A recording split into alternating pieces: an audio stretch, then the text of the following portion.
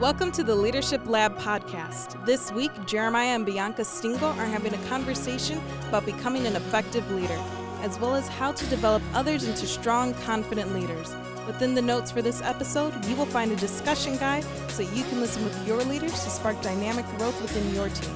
Are you ready to grow your leadership? Let's join this conversation with Jeremiah and Bianca. Hey, welcome to the Leadership Lab podcast, where we're developing the heart and soul of leaders. My name is Jeremiah. And I'm Bianca. And today is our season finale of season 1. We're so excited. Thank you for going along this journey. Today we're going to do a little bit different, things a little different.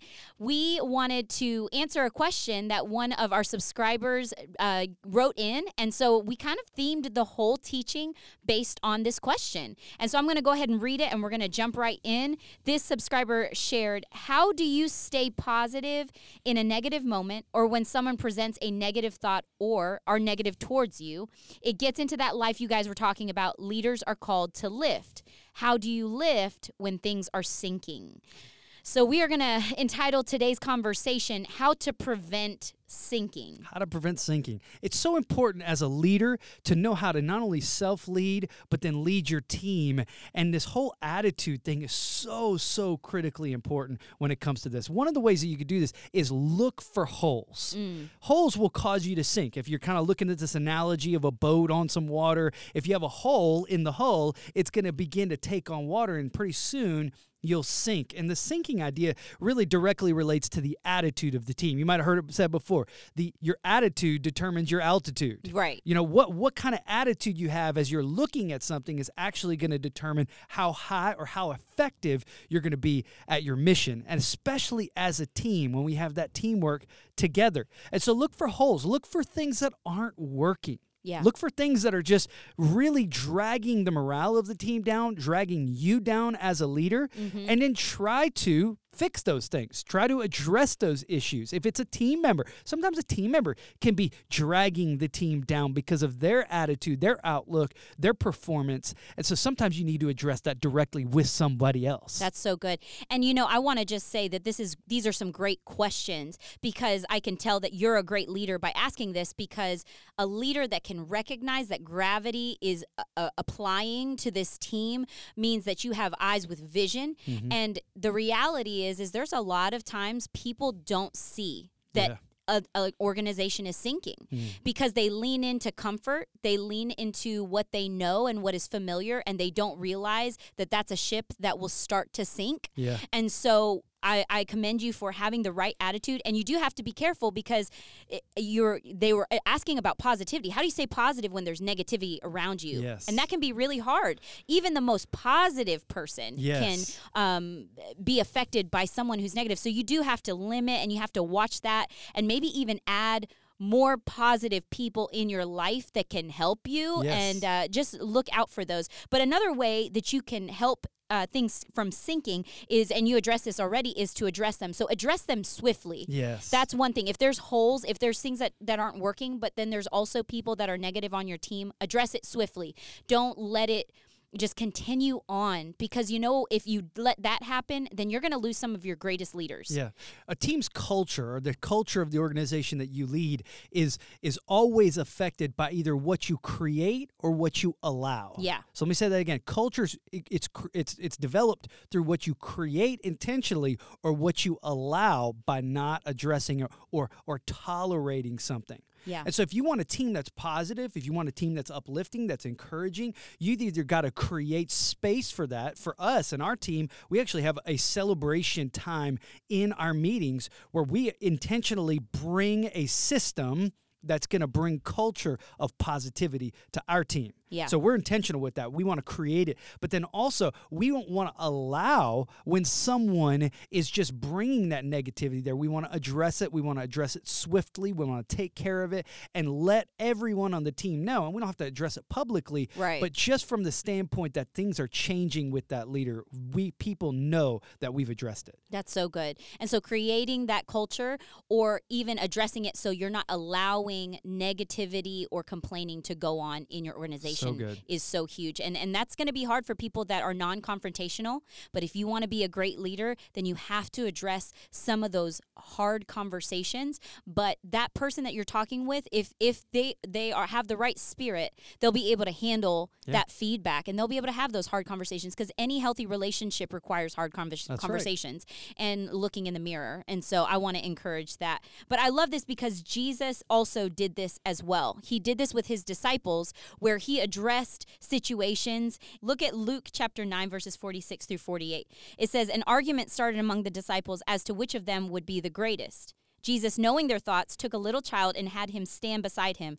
Then he said to them, whoever welcomes this little child in my name welcomes me, and whoever welcomes me welcomes the one who sent me. For it is the one who is least among you all who is the greatest. And it's so important because an argument started among his disciples, and then immediately Jesus is shifting it. Right. Immediately Jesus is bringing that positive spin on it. He's looking for the holes. He's addressing it quickly. Yeah. And now he's bringing that team, he's bringing his disciples into that new place because he's leading them forward. Yeah. And it's so important to ask people, because some people in different seasons are going through some things and they don't want to stay there. So sometimes you can address whatever it is that they're bringing to the team that you're saying, hey, that's not part of the culture that we have. Right. You could do it one-on-one. You could do it in a small group. You could do it through a teaching time. There's a lot of ways that are appropriate for that issue that you're addressing there, but you're asking them, hey, what's going on in this season? Hey, what if we led a different way here? What if we brought a different vibe to this situation? That's good.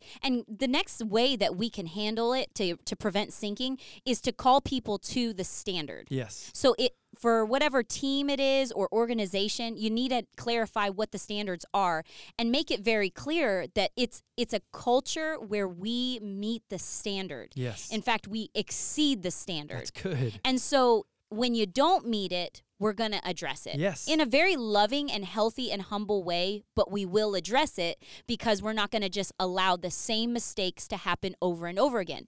But the leader that is weak and will not address those things, that keep allowing the same people to mess up over and over and over again, it sends messages to leaders that are actually meeting the standard. Yeah. And it's saying two things. And it's really hard because you don't want to lose great leaders because they're frustrated. They're like, hey, I'm doing all the things. I'm doing things right. I'm exceeding. And yet this person is failing. I'm feeling the weight of that. And yet there's no consequences. So that culture right there, it says a lot when we don't address certain issues, because that's the culture you're creating if you don't address it. And calling them back to the standard. Yes. It's so important because what you just said is weak leaders sometimes won't do this because they maybe don't want to have that confrontation. Maybe they don't want to have that difficult conversation. But it's essential as a leader to understand that everything rises and falls on the leader. Yeah. And so if the team is not going somewhere, it's time to just buckle up and do what you're supposed to do because you're the leader. Yeah. And God's going to give you the grace that you need.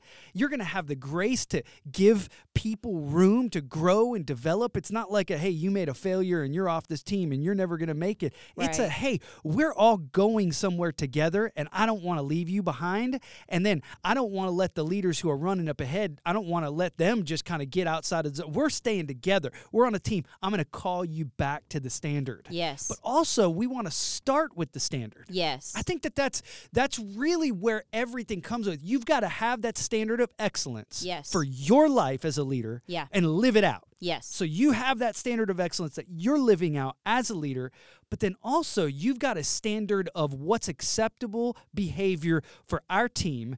This is the way we're going to treat our customers. This is the way that we're going to treat our team members. This is the way we're going to treat our leaders.